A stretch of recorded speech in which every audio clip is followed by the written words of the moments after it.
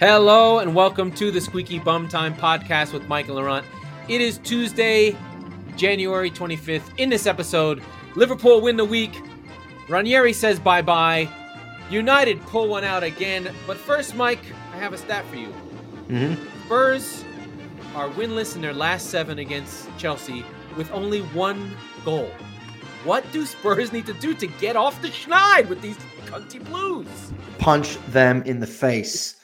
Very early in the second half of that game, I went, well, I guess it's time to root for injuries. I literally wanted a battle of the bridge, like Eric Dyer studs up into somebody's fucking knee. It was miserable. If there was a target, it would have been Thiago Silva because of that chintzy bullshit foul. And then, of course, he's Johnny on the spot and he scores. I wanted to physically harm Chelsea players, fans, personnel, anybody could get their hands on. The Ziyech goal was good, but I thought, why didn't anyone push out to him? Yeah, he did exactly what he should have done, and that was magic. Let's he's a super duper high quality player who's really good at crosses. If you let him sit there, stare at the corner, measure it, and be like, you know what, I think I got this, without running out to him. Yeah. But fair play to Chelsea. Listen, we know this from all the other games.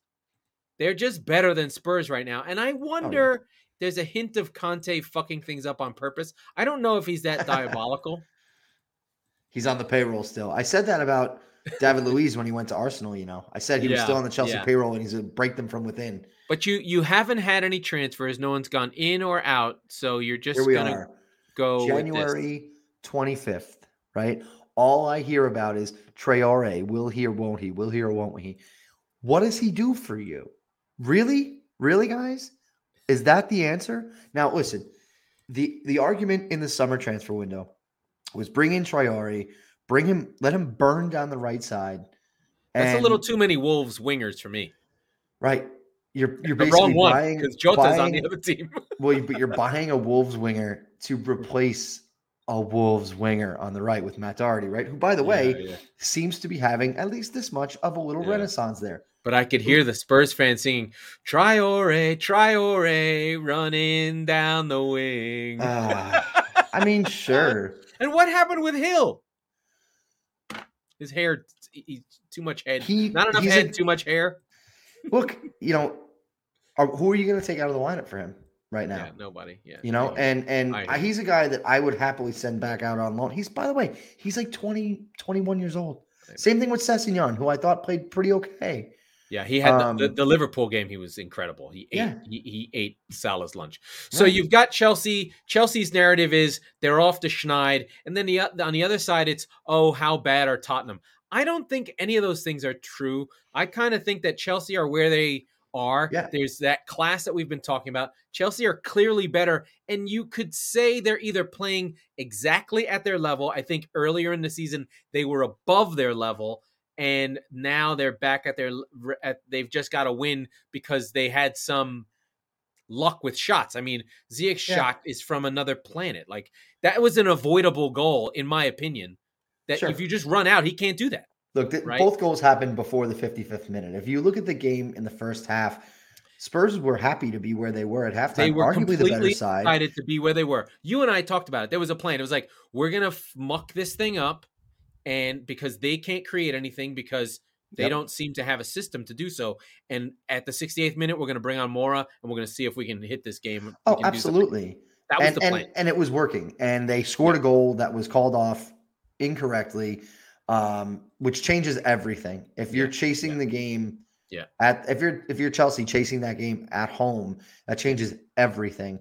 Tuchel seemed to find a way to get. Tuchel seemed to find a way to get space for Ziyech, but whatever. The thing about Ziyech, it wasn't even so much that they found space. I think actually finding space was probably the exact way to put it, because he just fucking found it there. It's like, hello. Right? It wasn't like anybody was like coming up with this diabolical plan to be like, all right, we're gonna get him. We're gonna run misdirection over here. Either that, or we're not bright enough to know all the tactical bullshit. Oh, without question, that's the case. But yeah, I mean, it's a very classic case of they are who we thought they were on both sides. I do want to go on to my team. So City, narrative changing. Is there a title race? No. City drew against Southampton. for some reason, City have a problem with Southampton. Southampton have forced City to drop 4 points. And they're a 95-point team. It's like, what the fuck? Which now, is a lot. First half, they were really good. Your boy Walker Peters scores a worldly, and City are okay, but they have these moments every once in a while. They're disjointed. They're not right. And I thought that there was a lot of fight in this game. Southampton are the weirdest team. They can be like, this team is incredible. How are they not top 7? And then they play games like they played against Arsenal where they just get annihilated. So their defensive consistency is weird. Salisu is the defender that Spurs should buy. And this is the moment. This is the player that you buy when you believe you're there. So if Spurs were 10 points higher and they were just pushing, Salisu is your Van Dijk, your Diaz's, those players that you're just like, you take it out, you put it on the table, and you go, here's my 75 million. Please let me have your player. Everyone says, 75 million for Salisu. And you have him, and you go, oh, yeah, 75 million for Salisu. That made sense. Because he was that good. Extremely strong in the second half. And Southampton do have a record. I don't know what they do down there. Is it playing? Is it whatever? They do have a record of developing key players. Maybe the whole squad isn't great, but you go and you look and you go, I like that guy. Mm-hmm. And that guy ends up being really fucking good. Yep. Be it Van Dijk, be it Mane, be it Lallana, even though he was okay for Liverpool. But he had the talent. Yeah. But he was a key piece to the bridge to where they were going to go. Because if you remember the first Klopp game, it was Lallana who showed the way of how to Klopp. Sure. And he always loved him. He always was kind to him. So there's guys like that are on that team. That doesn't always work because there are Southampton guys who suck like Ricky Lambert. But and Højbjerg. I think Højbjerg has been really, really good for you. I think it's a matter of on balance. He cost $3 million, and Kyle Walker-Peters. Here's the thing. Fine. If you had fucking Declan Rice next to him, he'd be the best midfielder you've ever seen. Yeah. But he needs to do more than he's capable of. Mm-hmm. Anyway, I get that. So second half, City huffed and puffed. They put lots of shots on target. They did what they do, and I thought the draw was fair. There were 15 to 20 minutes there in the second half where Arlo Wright literally said, this is fantasy football. What do you do when this happens to you? So It's those moments when City goes up a gear, you expect a goal. They can do it for 10, 15, 20 minutes. And if they don't get that goal, you're very likely to hang in. The City faithful were looking for red cards. Aymeric Laporte did get his leg cut open by Armstrong. He did, and that was right after a penalty shout that I thought they should have gotten, said the guy who took them at halftime. And and it was that. And then Kevin De Bruyne was all over the place. He was so good. He just missed. He just hit the post. Hit the post, but he was unbelievable. But he was firing laser beams on goal. I know. And the 88th minute, a ball that you would expect to curl inside the far post, like kind of slices and goes wide. And that was sort of, for me, that was indicative of the entire day for Manchester City, where they were just unable to really have that extra bit of class that they usually do have. Yeah, and the change that made a difference was sometimes Raheem doesn't have it, and Jesus came on, and he brings some fight. He's weirdly the Englishness player. He's like that chase lost cause, go after it, make it happen. And listen, I'm going to give all points to Southampton. City were lucky. There were some breaks. Broja had one where he missed. Adams was on goal. Well, there was a lot of opportunity. Yes, easily. Yeah. I think about Southampton Jesus are really good. Jesus does that because, as we've talked about ad nauseum, that City don't have that striker, even though they have Jesus sitting there. Pep is so stubborn that he's like, no, you're going to fight for your place, and you're going to do all the things that I want you to do as a winger, as a potential like false nine, as all these other positional pieces on the field, so that he can have him in different places. He kind of brought him on the wing. He didn't put him up front, at least right away. So, I thought he was City were fight. fine. I thought City were fine. I thought, it's one of these days at the office. I don't think this opens up the fucking title race. No. I mean, I do think that if Liverpool wins out, They have to win out. The big game is City basically give themselves a buffer. They can lose to Liverpool and it's okay. I don't want them to, but they could. If Liverpool it'll win make it out, then tight. that's the title fight, right? Because I see City dropping 6 points because Liverpool have a game in hand. I could see City dropping 6 points between now and the end of the fucking They could season. lose to Liverpool, and I want to go to the Palace game in a minute because I think will Liverpool win out in the last 15 games of the season? No, they could 16. It can be. Listen, they can do it. I don't think they will do it. I don't think they can do it. I don't think they can. Okay. And we'll because of what they were seen. Full strength from the midfield. This was about as a full strength. No Mane, no Salah. I got that. They weren't hurting for offense, so we'll get to that in a sec. But they were really they had their horses, and they were getting cut up left and right. And if not for Alisson, this game we probably don't even get to the controversial penalty shout at the end. Well, let's be fair though. In the first half, Liverpool played like a Champions League night at Anfield in Selhurst Park. They went there and they which is not easy to do. Crystal Palace up. Yeah. And Oxlade-Chamberlain was in the Salah spot and he played as well as Salah does. So it's not a matter of like he had a good finish and brought and made the pass for the second goal as well. Mm-hmm. So I thought that they were really good. I do think I didn't do the scores, but that's okay. We're doing it a different way. I forgot to we forgot to do the scores. That's okay. I'm all over the place. We can get through the scores in a minute after I talk about this Liverpool game. I do think that there is a weakness in Van Dijk that is there. I don't think he's as pacey as he was. We know that Trent Alexander-Arnold, as much as all Liverpool's fans like to say, is the best defender in the whole world, blah, blah, blah. Yes, he is an incredible attacker, and he was there for the goal. He put it right. He put it right on. Oh, it was Robertson this time. Ironically, it was no Trent Alexander-Arnold goals. This time it was Robertson being fucking amazing. But the Van Dijk goal was good, and but the you header. Can't leave Virgil van Dijk. It wasn't even unmarked. It was unchallenged. Accounted for. All. There was a little bit of a pick. So. Yeah. So the midfield when Liverpool don't play Milner and Henderson together, they're fine. So Curtis Jones was really good, made a difference. He's a really good player. And it was Firmino and Jota.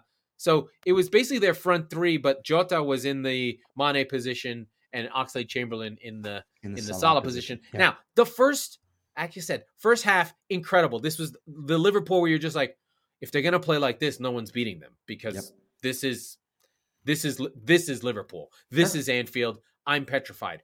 Whatever was said or whatever changes were made in the second half or whatever levels happened or the goal happens for Edison Edouard, second half was all Palace. And really, Liverpool hung on in the end, even though Palace only had 8 shots. 5 of them were on target. So they were on the break. They were prowling. And my guy, one of my championship sons, Mr. Elise, just already, Laurent, follow his players. I know with what I discuss, he's really fucking good. Mm-hmm. And he was bossing that game. And they could have won this game. Well, you talked about it a little bit, how impressive it was for Liverpool to play like that early at Selhurst Park. Now, I think the pick and the goal from Van Dijk kind of took a little bit of the wind out of it, but at halftime, that place came alive. But to show that much fight, to be down 2 goals and getting annihilated. Sure. No, absolutely. Absolutely. They were good. I think that's a credit to Vieira. I think it's a credit to Selhurst Park because it is a fucking miserable place to play. You can have them pinned to the mat for 45 minutes and the game is very far from over. And as we saw, I mean, Alisson is the difference in 1 point or 3, right? Forget the penalty. Forget it for a second. Ultimately, listen, he made 4 saves and the expected goals, the post-shot expected goals from those saves was 3. Yeah, that's a lot. So that's a lot. So really, like the save value of his saves was 3 goals. Yeah. That's a big fucking difference. So, like those are quality, point blank no fucking around saves. He has incredible footwork on I guess what's the guy's name who plays for Palace? He's a new guy, Mateta, Jean-Philippe Mateta goes around him, and he's got the feet to not get beat. He moves his feet and throws himself on the ground, forces the shot wide. Incredible. It was like an American football like practice drill with like the defense. He was like a cornerback, just kind of shuffling to the left, and he got a piece on it, and it was awesome. He's 6'3" and like bulky. Oh no, I'm yeah, of course, but like so a great game, and we had called this game out as a game to watch. So Christopher did, our guest from last week. Oh, well, I did. I was like, this Palace game is good. Now I will go to the scores. We're doing a little bit of weird. Here we go. Everton 0, Aston Villa 1. Gerard shithousing the Everton fans was fantastic, but Everton do not get the bounce that they want. He was goading them. He stuck his tongue out at them. He told them to fuck off. Gerard, God, you know what? What a manager. I know that he's Aston Villa's manager and he won't be Spurs manager, but he would have been a fun Spurs manager. Oh. Brentford 1, Wolves 2. Wolves moving along. Your friends and my friends at Wolves, the second best defense in the league, gets another win on the road against Brentford. Brentford did pull this game level, but then Wolves put the hammer down on a late goal by Ruben Neves. Ivan Toney with the haircut off the goal schneid. Maybe he'll score 10 in the back half of the season. I'd settle for 8. The second best defense in the league is starting to score goals. Watch Wolves. They could get hot. Do score. Now, they do need to keep that unexpected goal defense from Sa. United squeeze out a squeaky bum time winner. Ding, ding, ding, ding, ding. Cheer when you hear the word squeaky bum time against West Ham. West Ham were for the fight. This was a good 0-0. West Ham were denying United everything. I thought United were actually quite good. It was a fun game to watch. I did watch most of it. They started the same group again. Fred, McTominay, Elanga, Mason Greenwood. But it is Cavani and it's Martial, Cavani, and Rashford who all come on late in the game at the 82nd minute that made the difference. This is the difference of why United will finish in the top 4 versus West Ham. United can bring on Cavani, Martial, and Rashford when you're done. Has somebody on like a podcast or something been repeatedly saying that for, I don't know, the last 6 weeks? Yes. This is the difference. This is literally illustrated the difference. Manchester United versus West Ham versus Tottenham and sure, fucking Arsenal. This is why it is a one-horse race for this fucking last spot. It really is. And the fact that they weren't in it, and now they are, was a testament to how bad they were. But again, week after week after week after week, no one can talk enough. Declan Rice is fucking incredible. When he leaves, who he goes to, I hope it's not United. I hope it's not Chelsea. Go somewhere else. Become a legend somewhere else. Go to Europe. Become that English player because he's so fucking good. He controls this team. He makes them go. Last week, it was in an offensive manner, dragging them forward against Leeds, even though they got the loss. Today, it was dragging them together, binding the defense together, making sure no one got at the back 4. He is just fucking incredible. A giant of a man, just 23 years old. Declan Rice, whatever team you go to, is gonna be favorite for the title unless their rivals sign Yves Bissouma, who's just as good, but don't tell anybody. It should be United. It should be United. Keep going with the scores, and then we'll get back into United. Right, it should be United. Then we got our 1-1 Leicester Man City. We already talked about it. Brighton 1-1 versus Leicester. The comeback kids again. Yeah. Brighton pulling this motherfucker out. Danny Welbeck in the 82nd minute. Fucking legend. Patson Datka, our friend and yours, does score another goal. I think we're seeing the end of Jamie Vardy, or at least the rise of Patson Datka. What a fucking good finisher he is. He's now scored, I think, in 3 of the last 4 games. And Leicester did have the XG battle. This was a game where Leicester really were battering Brighton in the first half. Brighton did not have any of their coaching staff. They were on their 3rd-string coach. COVID. Grabs a hold of Potter. There's some fat guy with a cool haircut sitting on the sidelines. It looked like me as the coach. He was moving his hands around, but I don't think anything was happening. But again, Brighton are developing players. We've got Alzate. We've got Motor. They actually Brighton weirdly have players to bring on. They take off Gross and bring on Lamptey. They take off Alzate and bring on Danny Welbeck. And they are deciding, fuck you, we're going to get this game. The problem was for Leicester, they tried to defend this game and they can't defend. Barnes comes off for Albrighton. Samari comes on for Lookman, and it's done. Once they decide they're going to defend this 1-goal lead, they are finished, and it's Brighton all the way, and they get the draw again. They now have 13 draws. Eek. But they still are in 9th place ahead of Leicester by 4 points. That was a lot on that one. 0-0 Burnley Arsenal. Not great, Arsenal. Not great. This felt predictable. After the midweek shit kicking I did from not Liverpool, think that was going to happen. See, I did, because you had Partey, you had Xhaka, who may be addition by subtraction. You had basically me and you playing in the midfield, and it felt like there was going to be no. But they didn't engine. play any midfielders. Right. They only played the one they had. They played Sambi and just went with a 4-1-4-1. Right, but so they just were like, fuck it, we're not even going to have a midfield. Right, and I'm honestly surprised that that Burnley didn't hit them on the break. But there was no locksmith. There was no creativity for Arsenal. They did have a couple of like Lacazette had a chance or two, but nothing. Yeah, this is substance. Yeah. I think Arsenal. that this is the problem with Lacazette. Lacazette can be there, be a good finisher, and make you think that he's got goals in him. It's the inconsistency. He'll be good and carry you for a few weeks. The issue is once he loses his form or loses his scoring mojo, he starts to look bad and he misses. He's gone. He misses big shots. You're like, you fucking fuck. Odegaard did hit the post. I mean, Arsenal had 5 shots on target. They won the XG battle. They had a lot of shots. But this is what Burnley do. They get results that you're like, well, you fucking just not. You're terrible. How did this happen? But that's what Dyche does. And this is what Dyche does. It does put them back into the schneid of like, all right, it's Dyche. I get it. You're gonna go do your Dyche thing, you fucking son of a bitch. What a Dyche. Yeah, but I think Arsenal, this is a youth game, and I think they don't bother. And then, that was it. We covered Palace and we covered Chelsea. Those are your scores. What? Newcastle 1, Leeds 0, and did I miss that's it? A big one. Oh, there it is. That is a huge one. Oh, and my God. Speaking of, there's actually one more, which we have to say goodbye to an old friend again. Yes. Norwich. Oh, that 3. was on Friday. That was on Friday. Norwich 3, Watford 0, including a red card. Now, after the game, Claudio Ranieri was sort of sacked, but not sacked. But they're finding a replacement. He's not sacked until they find someone for him. He's sacked now. And now he is officially sacked as we sit here on Tuesday talking to you. But we did call that. We said if Watford has trouble, will they get rid of him?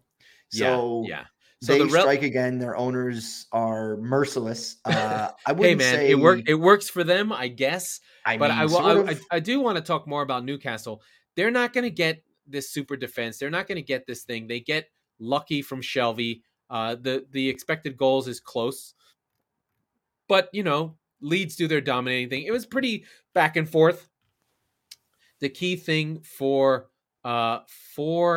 Newcastle is, can Wood and Trippier create the space so that Newcastle don't have to be compact? Because it does not look like they're going to get this defender to change their lives. They're still going to be with the same group of John Joe Shelvey and Joe Ellington and Ryan Fraser and St. Maximin. So I think attacking they're fine, but the key for that attack is, can it keep people, can they win the field position battle? Yeah. If when they turn the ball over, it's far away, they'll be fine. The reason why their defense is so bad is they lose the ball in bad areas. And so it's that weak link thing. Can they improve their defense by improving their offense? Yeah. And so it is a big 3 points for Newcastle, but massive. A massive 3 points for Norwich, who now sit comfortably, he said foolishly, outside of the bottom 3, if even for a few weeks, because we won't have any games for a few weeks. So enjoy it, Canaries.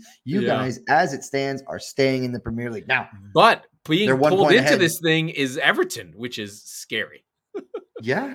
I mean, I still feel like what happened this weekend was the gaps started to form, right? They didn't break away. Everybody's still right there. But now Burnley is 4 points adrift. And again, I have to harp on it still 4 games in hand on Norwich, who they're chasing 4 points behind. But 4 points is starting to feel like a lot, or a little bit of a lot. Again, Norwich getting 2 wins in a row. That's what we talked about. You get 2 wins in the relegation fight.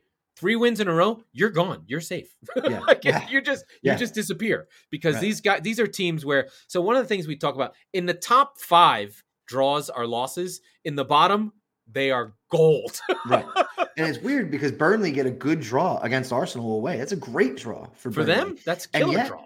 They make up ground on Watford, but they lose ground on Norwich and Newcastle. You got to be sitting there like, fucking come on. Yeah, they got to look at their schedule and be like, where are our 4 wins going to come from? Right. Because that's really what we're talking about. We're talking about 4 wins. They've got Watford.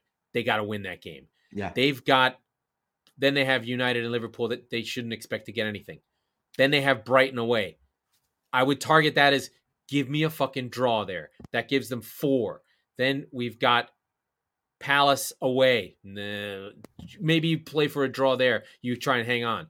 Brentford. You look at Brentford away and say, we're going to take something from them. Then they've got Norwich. They got points on the board to grab. They don't have the toughest schedule. And then they got Watford twice. So they're golden there. They've got to take both of those games. If you can take 4 points out of that, you're going to feel great. But no, I think we said this before. There are, in any Premier League season, 3 races, right? There's the title race, the top 4 race, and the relegation race. And usually in every season, one of them is really good. You're not going to know which one, and you very rarely get 2 good ones. You don't ever get 3. You never get 3. Man City, Liverpool is the title race, and Chelsea, sure, fine, whatever. That's not great. The top 4 race is legit. Is close, but I wouldn't say it's good, right? It's close. It's going to go down. Right. Right. Go ahead. Sorry. It's going to keep going for the length of the season. But the best part about the relegation battle that we have on our hands currently, which is past the halfway point of the season, is that everybody is at risk in 4 spots, and maybe Everton. I'm not ready to say that yet. They are getting sucked down there. They're way too good to get relegated. I mean, of course, it should never ever happen. God bless them if they don't. But no, man, I hope they don't. But oh my God, would Roger Bennett die? Ooh, that would be a tough day for the Raj. But there are 4 teams, and we've talked about it before. But shouts to them. Usually at this point, in fact, we said it no less than 2 weeks ago that Norwich are floating in the water. They're dead. Right? They were dead. They're going down. Now, like I said, they're currently with their heads above that water. So it's going to be fun. It's going to be really fun. And the thing is that you can't sorry, one second. You can't necessarily discount the relegation races because it's lesser football. Do not foolishly look at it like that. Look at it as literally a war of attrition and a fight for survival. Because that's exactly how these teams approach it. That's exactly how these teams' fans approach it. So if you can buy into the win or literally feel like you're going to die attitude from Norwich, Newcastle, Watford, and Burnley and their supporters, we're in for a hell of a second half. Yeah, at least in the bottom of the table. Yeah, like we said, I think Burnley are the best equipped for the fight. Norwich are not.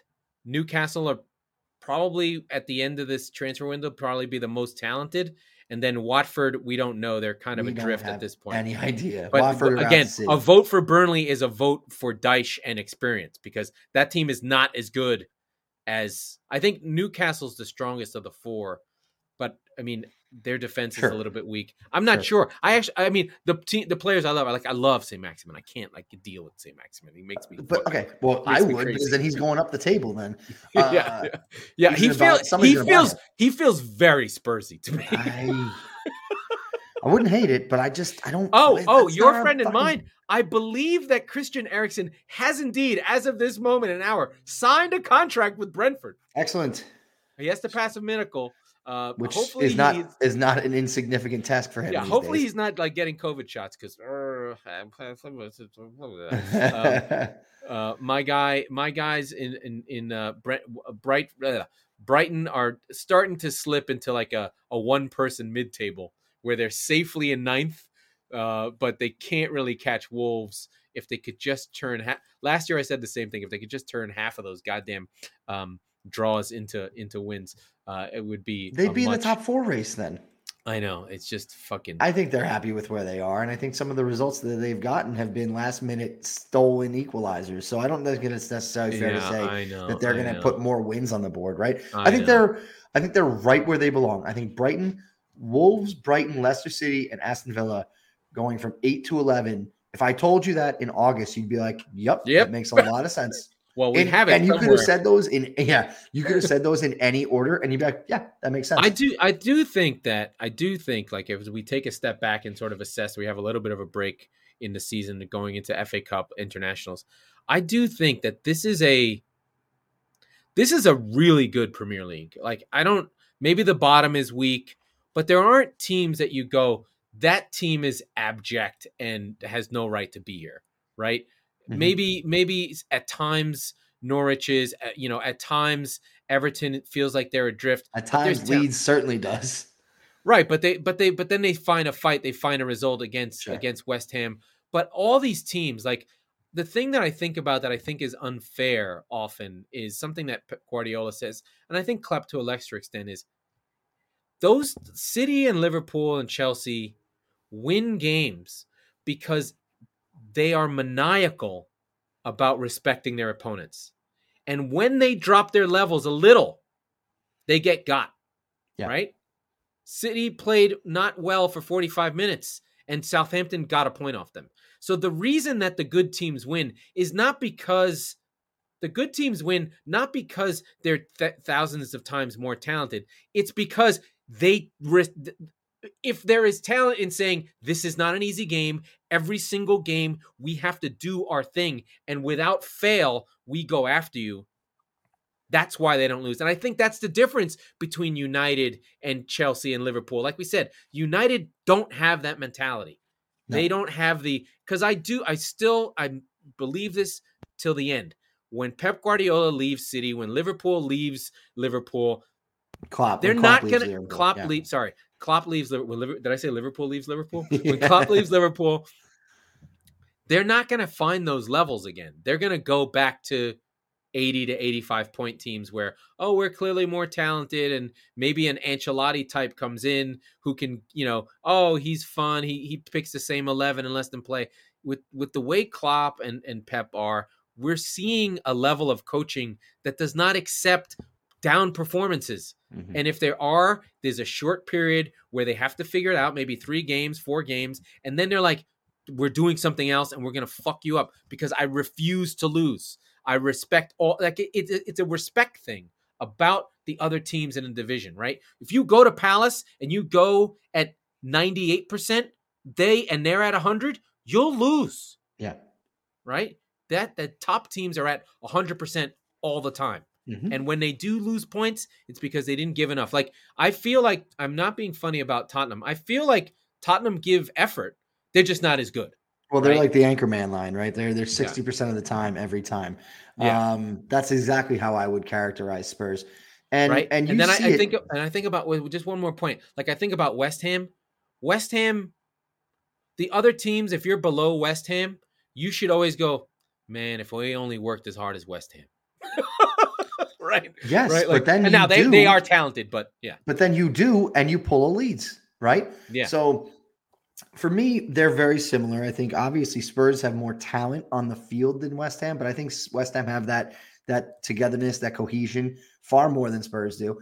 And that's why they're basically a point. Well, they're a point separated, but a couple games in hand for Spurs. But also have and we don't do this in the Premier League the way you do with basketball and where you have rankings. They have a top 5 player in the league. Sure. It's not really discussed, right? There's a team that is a mid-table team that with a top 5 player, right?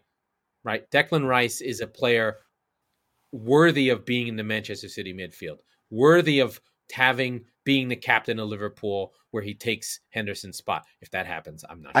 I think that's really the measure, right? Like, when you say that this player is an elite player from, whether it be, you don't look at it in the context of the Premier League ever in England. You go, he's one of the best in Europe. He's one of the best in the world. But we don't do it for the Premier League, and we probably should. But you should. But the measure is, does this guy walk into the City lineup? Does this guy walk into the Liverpool lineup? And to a lesser extent, but still true, because of all that competition at every position, does he walk into the Chelsea lineup?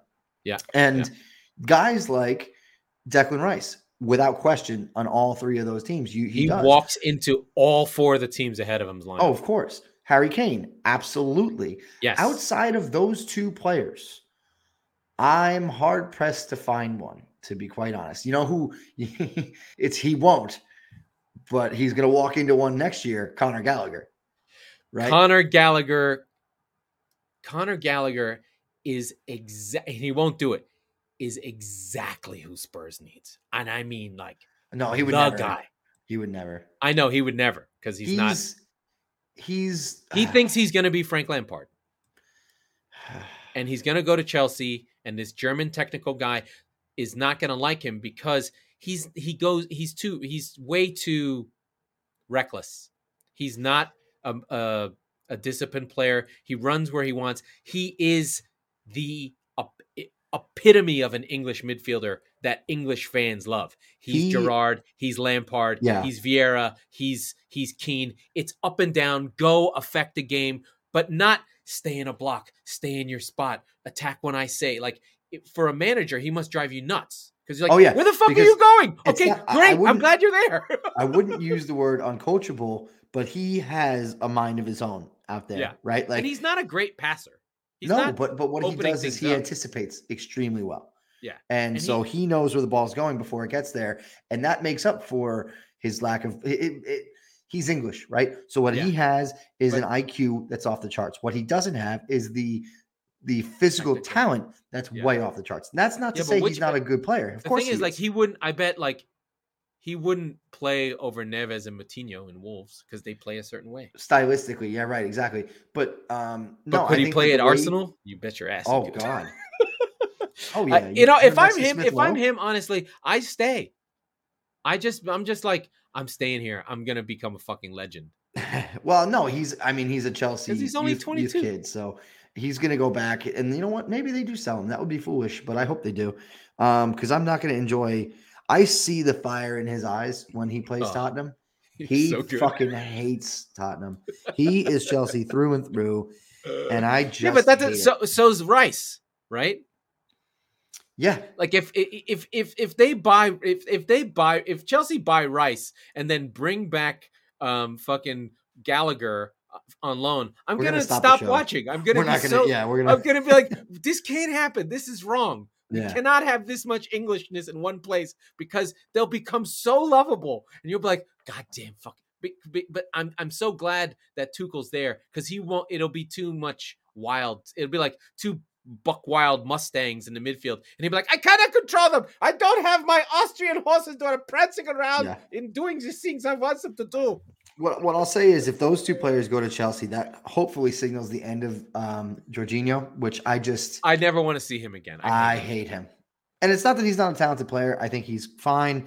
Just the penalty shit, and it's just he's such a piece of shit.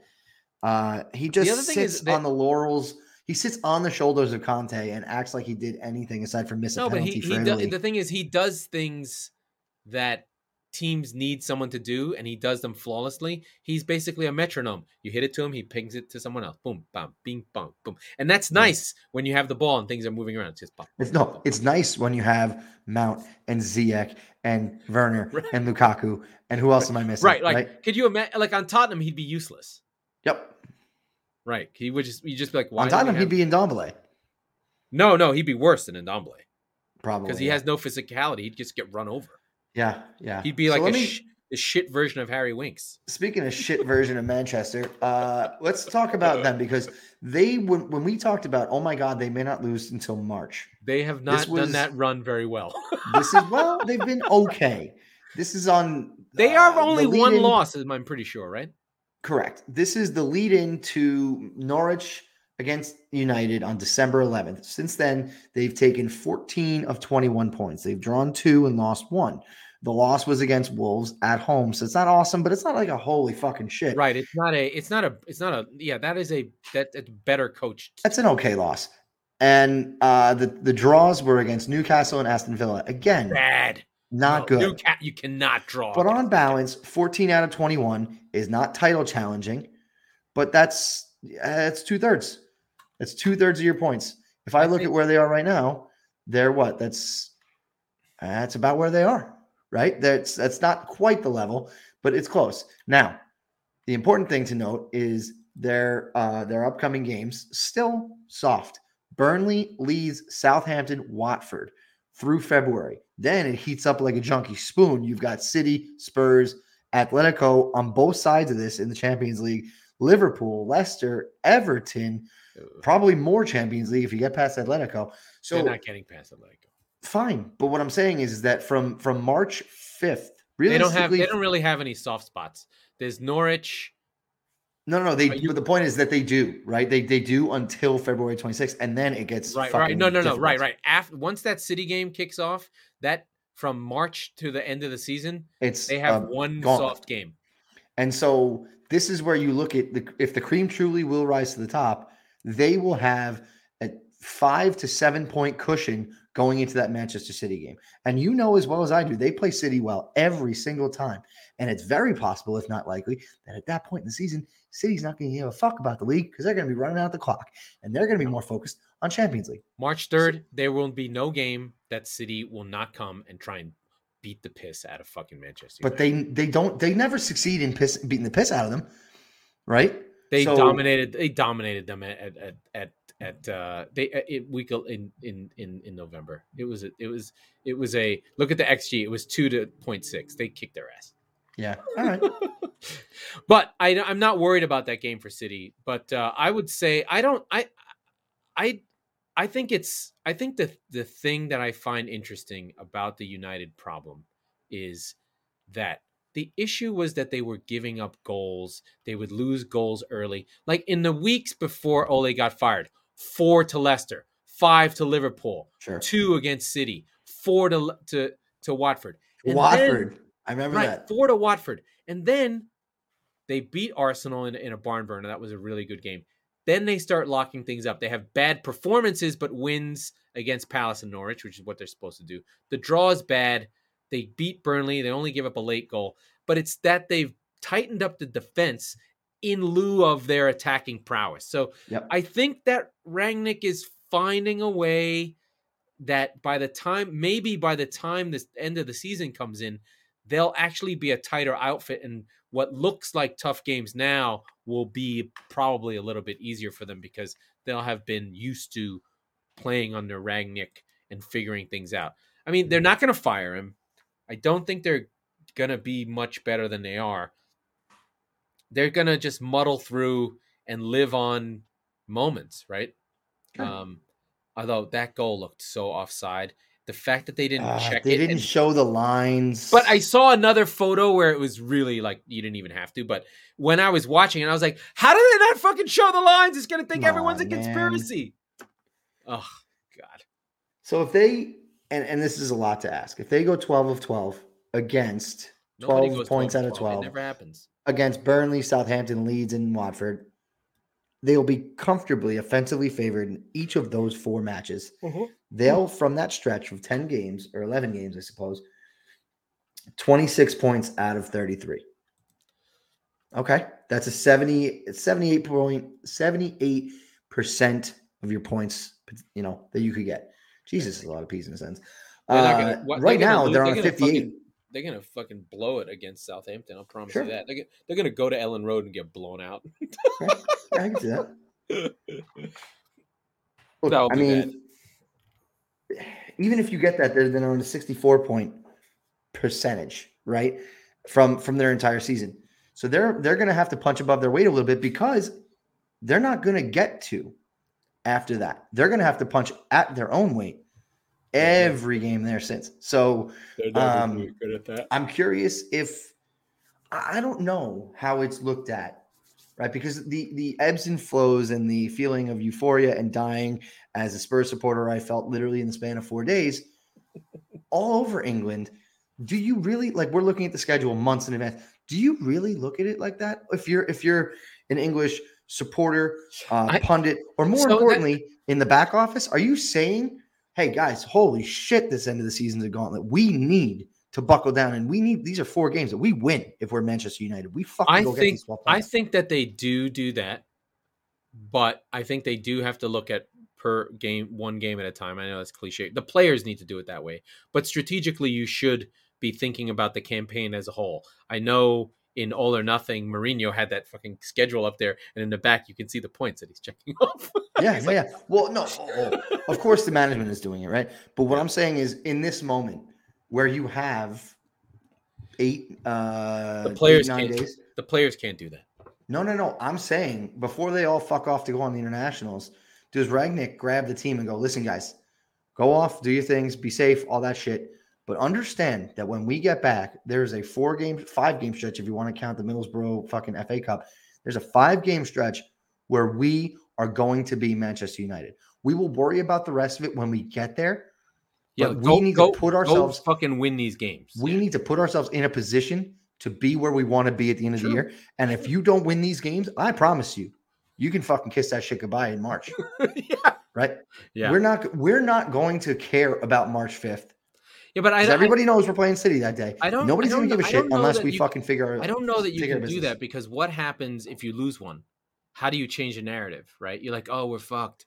Do you know what I mean? Well, yeah, that's why I'm not a professional coach. But but no, I think you've got to be optimistic. You're like, whatever you drop, you get off City. You say, this is our team. This is fucking Manchester United. We're going to City. We're winning this fucking game. Fuck them. Sure. But it's not to put the fear of God into your players about an upcoming opponent. It's to say, listen, we know there are big games coming up, but what you have to understand is these games are arguably even bigger. Yeah, that West Ham game was huge. They needed that game. That was massive for them. Ooh. They were in trouble. It feels like that could be the death knell for West Ham's top 4 chances. Because they got to get it. They need it. They need. And it's so weird because until the 93rd and change minute, they were fine. You thought they were getting 1, which meant United were getting 1. So they were going to be on a 38-36 advantage, even though they were giving a game away to United. And so now for them to leapfrog them, it's 1 point. They have West Ham has goal difference. Realistically, of the next 4 for the 4th place battle, they're the best one. they're the best goal difference now. The problem is that they can't string 5 wins together. It's just not possible. They're not good enough, right? No. A team like Leeds happens. A Palace could take points off them. It's just not. It's not really. And as I look at their schedule, it's literally every 3rd game is like, oh, there's a trip. Watford, that's a win. Leicester City away. I don't know. West Ham, Newcastle at home, that's a win. Wolves at home. Liverpool away. West Ham against Aston Villa. Spurs hosting them. Everton, you should win. Brentford away. Is that guaranteed? Burnley. I don't know. Chelsea and Arsenal in the same week. That's tough. Yeah. Norwich. Nobody Norwich? knows. Okay, great. You're going to get 3 from Norwich. Man City and Brighton 10 the year. Jesus. Well, so it's like, they can't string 3 or 5 together because it's frankly the schedule is just not letting them, right? So they don't have a 2.5 month soft spot, Manchester United. So maybe they did early. Maybe they banked the points early. Maybe went back and looked at the schedule. Yeah, that's fair. I could do that. But before we say much more about United's schedule, if you have a 2.5 month soft spot, you're going to have a 6-week nightmare. Right. So that's just how it goes. So I don't know. I always feel like I think I'd rather have the spread out rather than the soft patch in the gauntlet, because you can never predict injuries. You can never predict fucking COVID. I think you just want to just like the way City go. You just want to go and keep winning. Once you're winning, I want to play again. That's not realistic for everybody fucking else. Okay. So I don't want to hear it, but no, I think from a scheduling perspective, I think you do kind of want it broken up, especially. I don't know. I just don't think. I just can't imagine players thinking that way. I think that they're in the positions that they are in the Premier League, in big sides, because they simply believe, 1, that individually they're the best player on the pitch, 2, that they're in the best team in the world, or else why would they have me? And then 3, we're beating every team that we play. They have to think that way. I don't know that they think every team. You think when Watford lines up at the Etihad, they go, "Oh, we got him today," right? But that's the problem. They should think that way. I think that the talent gap has gotten far enough that it's frankly you're fucking delusional if you think but that's the thing. And You should be delusional. Like if you're if you're Emmanuel Dennis, you have to be like, I could play with that team. I'm scoring goals. I'm talking about the weak link on the weak team. The Craig Cathcart, who's the central defender, is like, man. Oh, like shit. Defenders have to be defenders just have to be petrified the whole time, and that's what I'm saying. They live off fear. Like, just get the fucking ball away from me. Yeah. Just keep this thing fucking.